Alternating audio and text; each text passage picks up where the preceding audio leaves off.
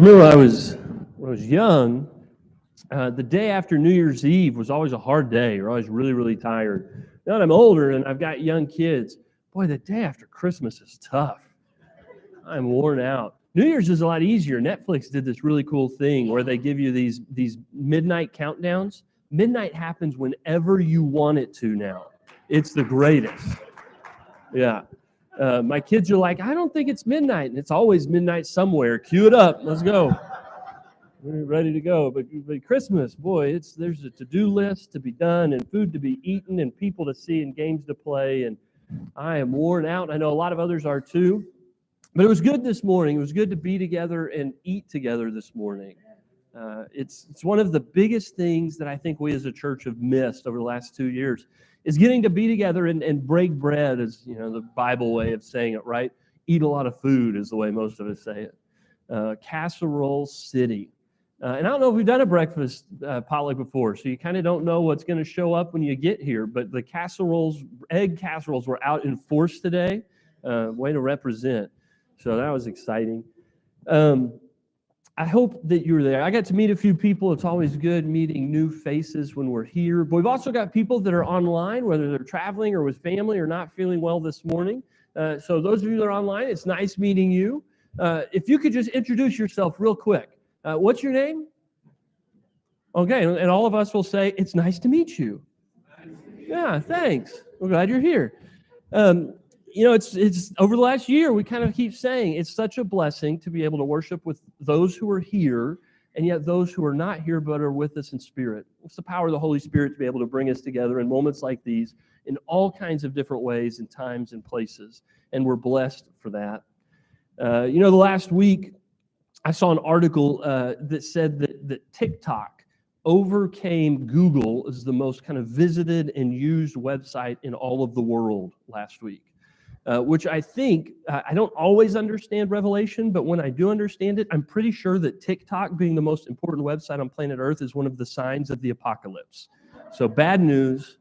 You thought COVID was bad. TikTok is coming for you. So that's kind of wild. But it overtook Google. So Google has now moved to number 2, and yet it remains a very important way for us to kind of see what's going on in the world, is to see what everyone is searching for on Google. It's one of the interesting things Google does is it'll say top 10 searches today.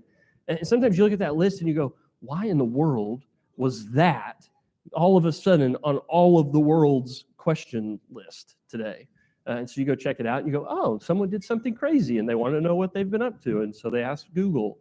But Google gives us insight. And so there's a website called Theolocast, kind of like theology and, webcast. They slammed the words together and came up with Theolocast.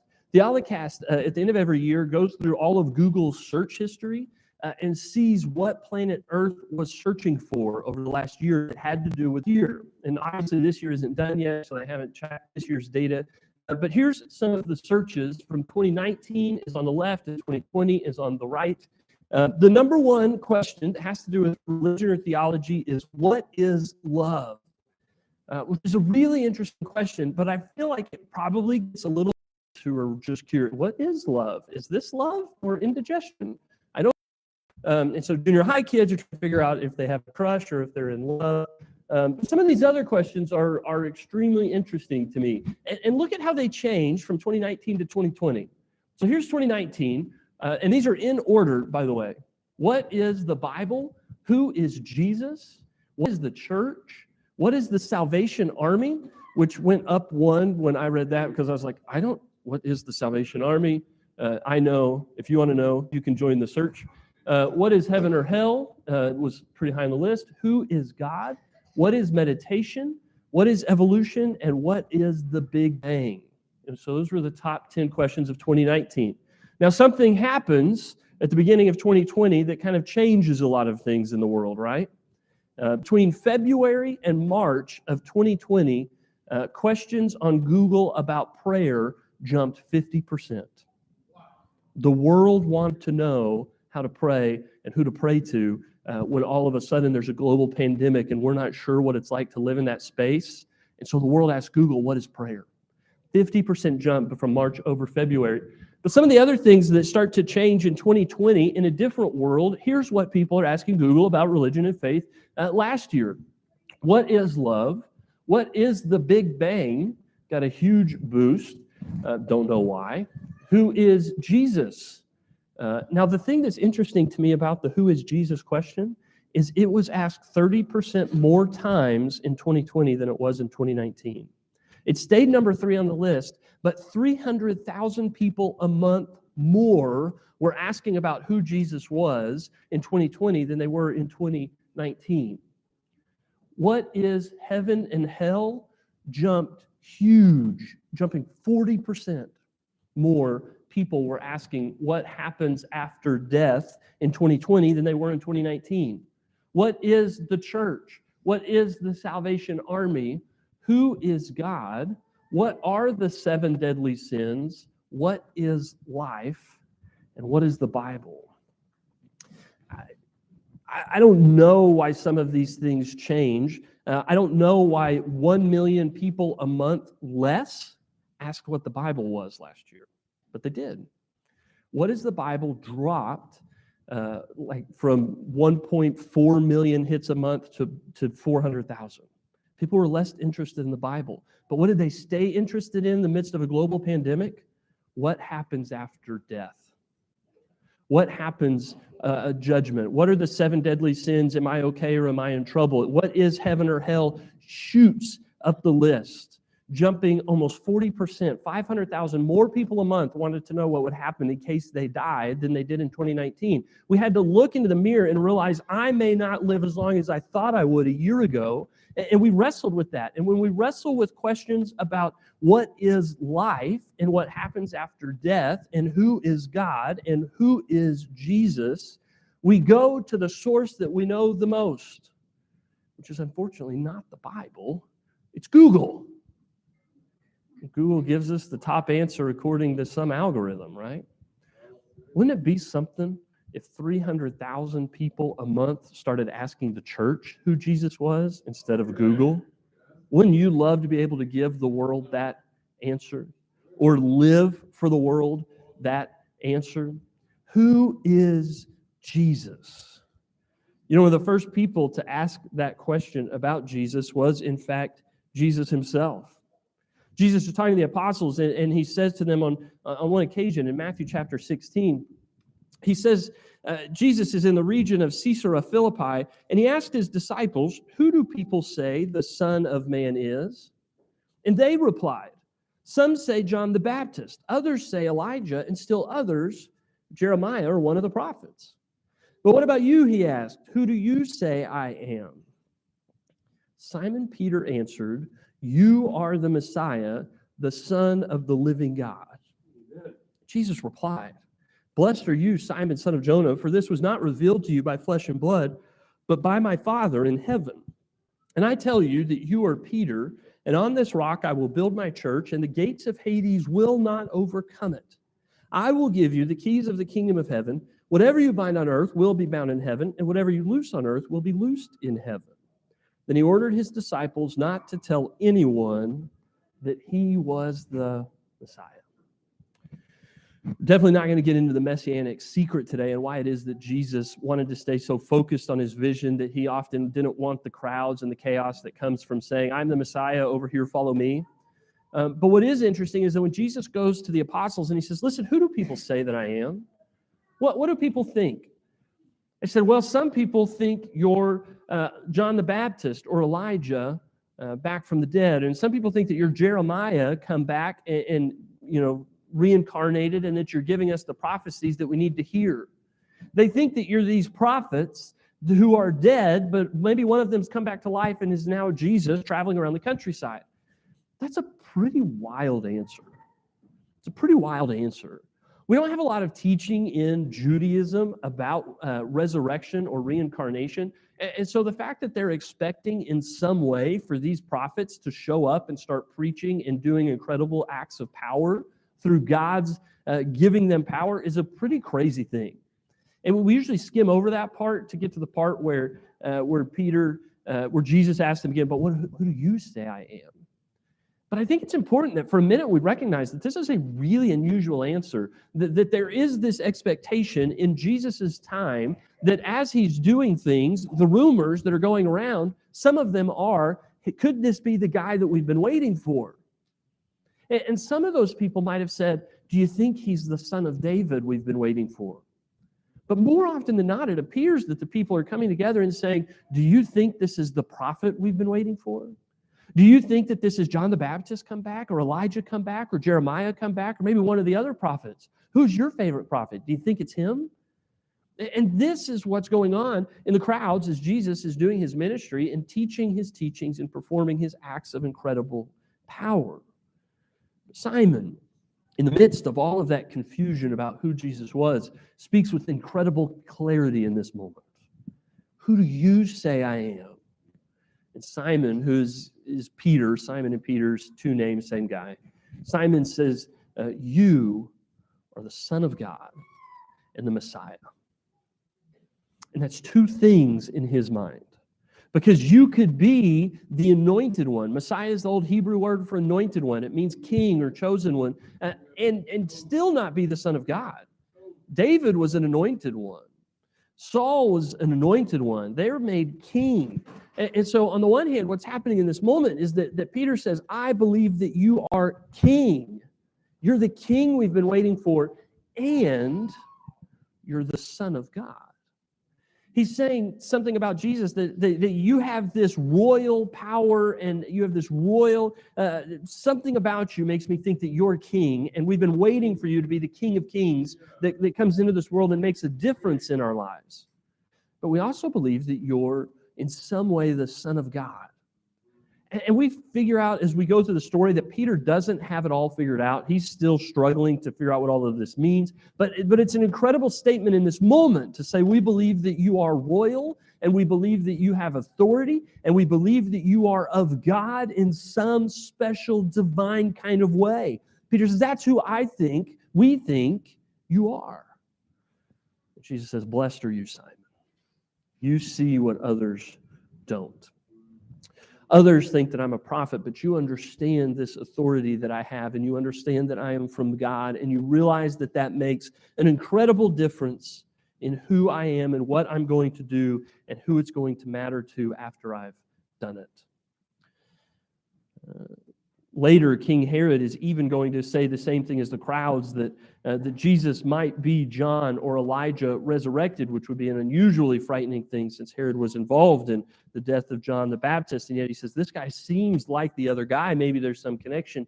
And yet in the midst of all of that confusion, even from the lowest of those who are listening to Jesus to the highest halls of power, they're having all of this confusion about who Jesus is, and Peter seems to understand it. And when we get these glimpses of how other people see Jesus in the text, it gives us pieces about what Jesus was doing.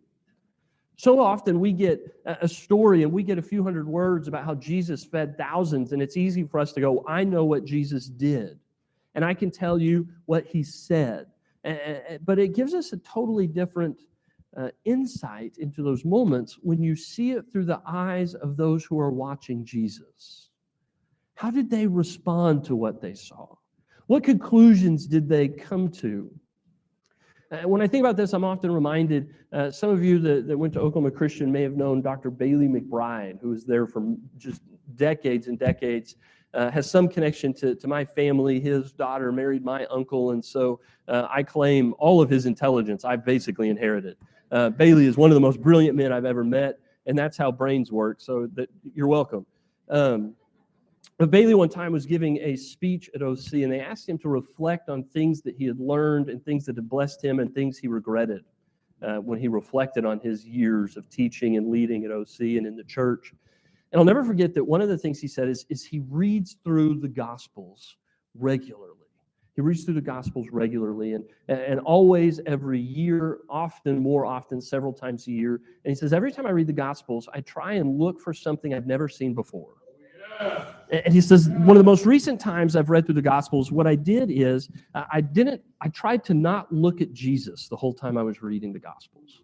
I look at Jesus all the time when I'm reading. He said, when I'm reading through this last time, he said, I tried to look at everyone else in the story and see how they responded and reacted to who Jesus was and what he was doing. He says it's incredible to see how people are reacting to what Jesus does. He says, I'm seeing things about what Jesus is doing kind of just off the margins of the text or just in between the lines that I've never seen before, but I see it in the reactions of the people that are watching him. And I want to spend a little bit of time today going through a few of these stories and not looking at who Jesus was or what he did, but seeing what the people see and how they react and go, oh man, if they reacted that way, how should we react as a result of this story as well? So let me show you what I mean. The first text I want to look at is John chapter 6. John chapter 6. In this story, Jesus is feeding the 5,000. It's the one I mentioned a moment ago. It's a little bit of a long text, but I want you to, as we're reading through it, imagine what it would have been like to be watching all of this happen or listening for the clues about what it was like for the people who were there talking to Jesus and watching him throughout this incident. Sometime after this, Jesus crossed to the far shore of the Sea of Galilee, that is, the Sea of Tiberias, and a great crowd of people followed him because they saw the signs he had performed by healing the sick. And Jesus, when another of his disciples, Andrew, Simon Peter's brother, spoke up, here's a boy with 5 small barley loaves and 2 small fish, but how far will they go among so many? Jesus said, have the people sit down. And there was plenty of grass in that place, so they sat down. About 5,000 men were there. Jesus then took the loaves, gave thanks, and distributed to those who were seated as much as they wanted. He did the same with the fish. And when they all had enough to eat, he said to his disciples, gather the pieces that are left over, let nothing be wasted. So they gathered them and filled 12 baskets with the pieces of the 5 barley loaves left over by those who had eaten. After the people saw the sign Jesus performed, they began to say, surely this is the prophet who is to come into the world. Jesus, knowing that they intended to come and make him king by force, withdrew again to a mountain by himself. Jesus sees this crowd coming, and he tells his disciples, he says, listen, I would like for you to feed this crowd. And it says that he's only doing this to test them. He already knows what he's going to do. He's going to feed this crowd. He knows that there's a little bit of food and that with the power of God that he is going to feed the masses with this small amount so that they will see the sign that he is who they hope he is. And when it gets to the part of the story where he's fed the crowds and the apostles have this moment where when Jesus is challenging them, you guys feed them. They respond with logistics and not faith. They see the challenges and the barriers and the obstacles, which is, by the way, my default setting. I was telling someone the other day, one of the spiritual challenges I give myself as a minister, as a person, my default setting is I've got an idea, and I want to tell you why that idea is bad. And if you can overcome all my objections, your idea might have a chance. And then we'll give it a go. As a minister, one of the things I try and do, and as a man as well, I try to more and more start with yes and see if there's actually a reason not to. Because logistics gets in the way of faith. And the disciples and the apostles are counting heads and they're counting fish, and it doesn't take much math to go, Jesus, we've got a problem. And Jesus says, no, we don't. Look with faith, not math. And then he takes the food and he offers the blessing. And as they gather all of the abundance left over, what they're seeing is they have more left over than they begin with. Because that's what happens when you see with faith and not math. So they come together and the crowd sees this and they say, this is the prophet we've been waiting for. And again, they're waiting for a prophet, not waiting for a king, not waiting for a deliverer, not waiting for a Messiah. They're waiting for a prophet. Which is interesting. They say, surely this is the prophet we've been waiting for. And he realizes, it says in the text, Jesus realizes that they're going to try to make him king by force, which is not something I've ever experienced. And I don't know if you have. You ever been in a crowd and looked around and thought, they're about to make me their ruler against my will? That's Jesus' reality on this day. And he doesn't want that. Because Jesus over and over again is rejecting worldly, earthly power and authority and choosing instead to have a heavenly focus and bring about a heavenly kingdom into this world that will begin to transform it and shape it with upside down values about who matters the most. And so Jesus can't be at the top of the ladder while telling people that the servant is going to be the greatest of all. So he continues to choose the way of the servant. But what's incredible to me is just off the page here is that this is a 5,000-man army that has shown up to force Jesus to be king. And Jesus feeds them, and they start thinking something like, think about how wonderful it would be if we had a king and a ruler who could just give us all the food we wanted. We wouldn't have to work anymore. What abundance we would have. And imagine what it would be like if he has power over food this way. Don't you think that he'll have the power that Moses had over Pharaoh? And if he has Moses' powers over Pharaoh, then he can have Jesus' powers over Rome. And if he has God's power to give us this kind of authority over Rome, then we need to make him king, because everyone in this crowd knows if you just suddenly declare someone king over Israel, he is the natural enemy of Rome. And it's not that hard to figure out. If let's just say Oklahoma and Texas got together in the next couple of weeks and did something crazy, which Oklahoma and Texas would never do, and we said, we're combining to become the great people of Texlahoma, and we have voted for ourselves a new president. Do you think anyone would take notice of that?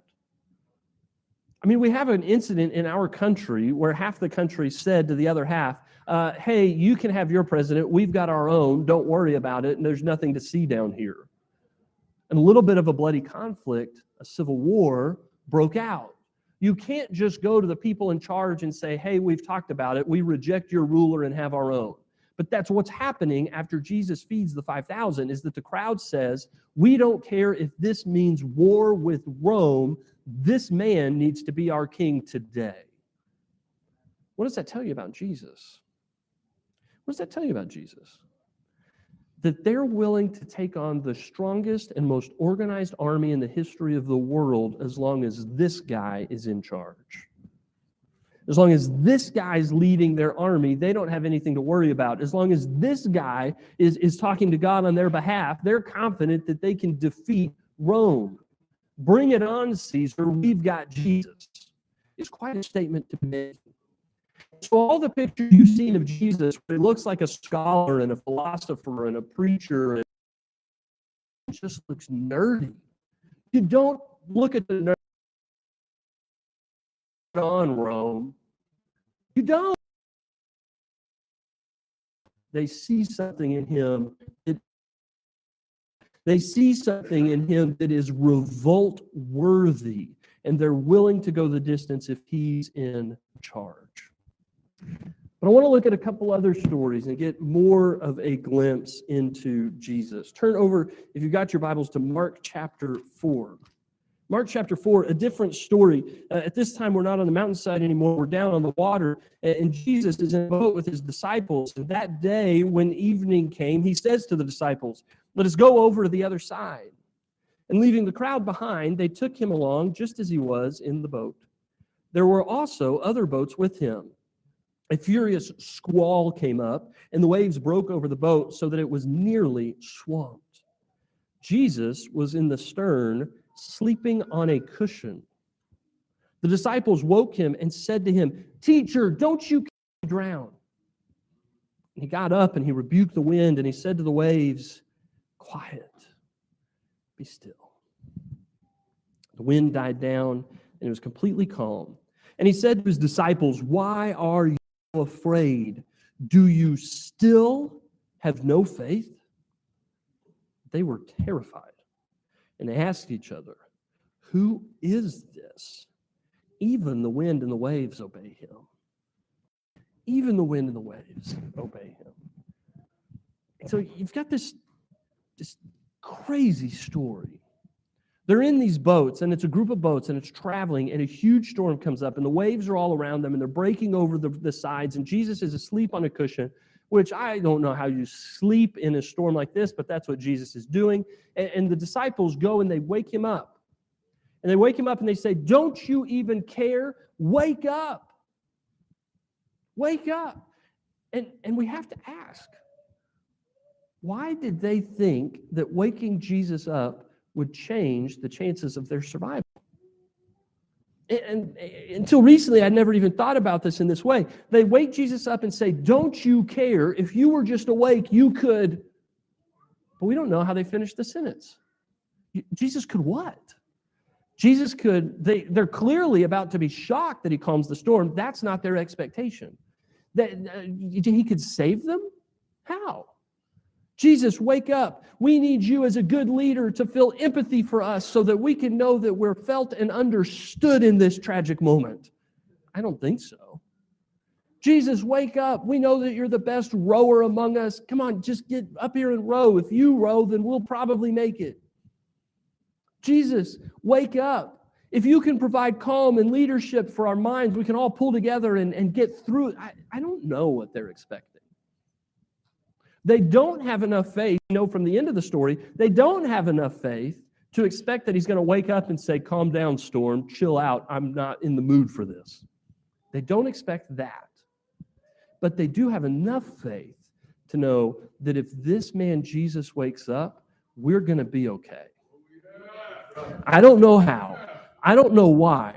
If he's asleep, we're in trouble, and if he's awake, we've got a chance. Somebody wake him up. Don't you care about us? Just wake up and make this better, which is so often about as much faith as we have, isn't it? Jesus, if you're here and you show up, I know it'll be better. I don't know how. I don't know why. I certainly don't expect extreme stuff, but a little bit of something could get me through this.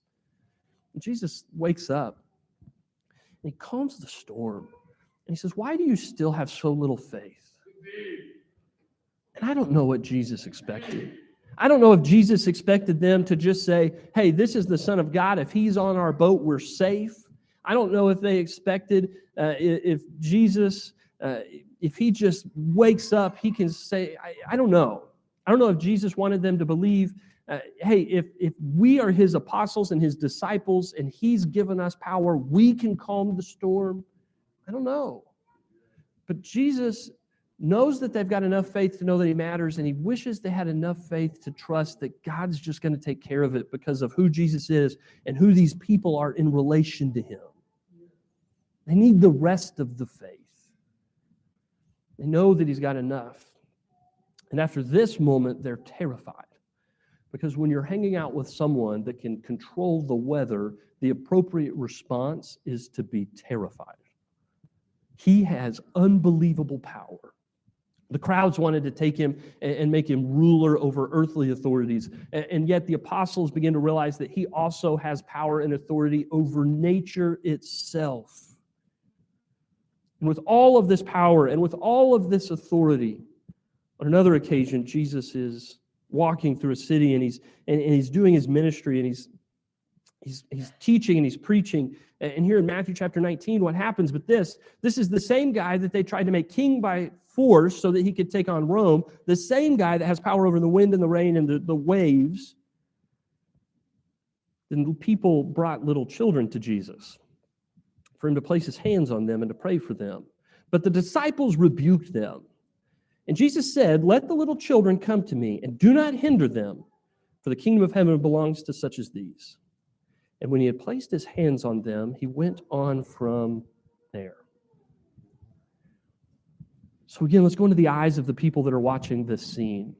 I've never been at a parade when Caesar's marching back into Rome, but I bet you that most parents were getting their kids to the front and saying, kids, come on up, come see Caesar. Come touch his hand, come kiss his ring. Caesar loves kids. I just don't imagine that. I don't imagine that Herod on occasion would be out holding court in Jerusalem and have the people telling their children, just go say hi to Herod. He's great. He helped build this building. Go say hi to Herod. He's a madman. He is a madman. The kids are like, no, he killed the babies before. I'm not going over there.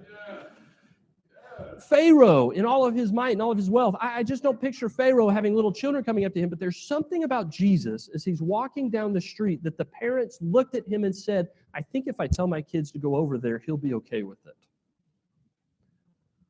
strong enough to have a revolt against Caesar, control over the wind and the waves, and when parents see him, they think, I don't think he's unapproachable to my young children. And they test that theory out, and they say, kids, just go on up and just let him pray for you. And the apostles, who have seen Rome and who have seen Herod and have seen Pilate and other rulers, start saying, serious men don't hang out with children. And they shoo the children away. And Jesus says, no, the parents saw me right. The parents perceived me correctly. The children can come too. And the children go up to Jesus, and he lays his hands on them, and he prays blessings over children. And the crowds still think he can lead a revolt over Rome. And he still has power over nature and food and everything else. He's still healing the sick. And yet the parents say, we don't think this guy's unapproachable for children. And they were right. This is who Jesus is. This is how Jesus interacts with people in the world. And so does Jesus have the power to feed thousands? Yes. Rule a nation? Yes. Oversee a revolt? Certainly. Does Jesus have the ability to calm the storm? And yet does he still take the time and take the effort to lay his hands on children whose parents thought he was gentle enough and approachable enough to be trusted with their kids? Yeah. Jesus does all of these things. And if you only see Jesus with one dimension, if you see him as the nerdy scholar guy walking around telling parables all the time, you're missing the fact that they thought he could defeat Caesar. And if you've got this image of Jesus, that he's got all this power and authority and that he's too much, that he's not approachable to you, then you forgot the parents who sent their little children. And if you've got just enough faith to wake Jesus up, but not enough faith to expect anything to come out of it, then Jesus wants to know why you're still not willing to believe that he is who he has proven himself to be. When we look through the eyes of the people who are watching Jesus, we see so much about who he is. We see so much about how we can relate to him. When we read these stories, we can ask ourselves, what did these people see? How did they respond? What conclusions did they draw? And then the question then for us is, how then, as a result of reading about their witness, their response, their conclusions, what response do I make? What conclusions do I draw? What does this matter to me? Will Jesus be your Savior? Will Jesus be your King? Or are you still clinging to the empires and kingdoms of this world? Are you still hoping that you can save yourself? Are you still asking Google who Jesus is? Or are you ready to say, I know who Jesus is? He is the King and he is the Son of God, and I'm just going to sort everything else out around those two things. If you've made that decision, then I got to challenge you as you go into this next year, are you actually living as if that were true?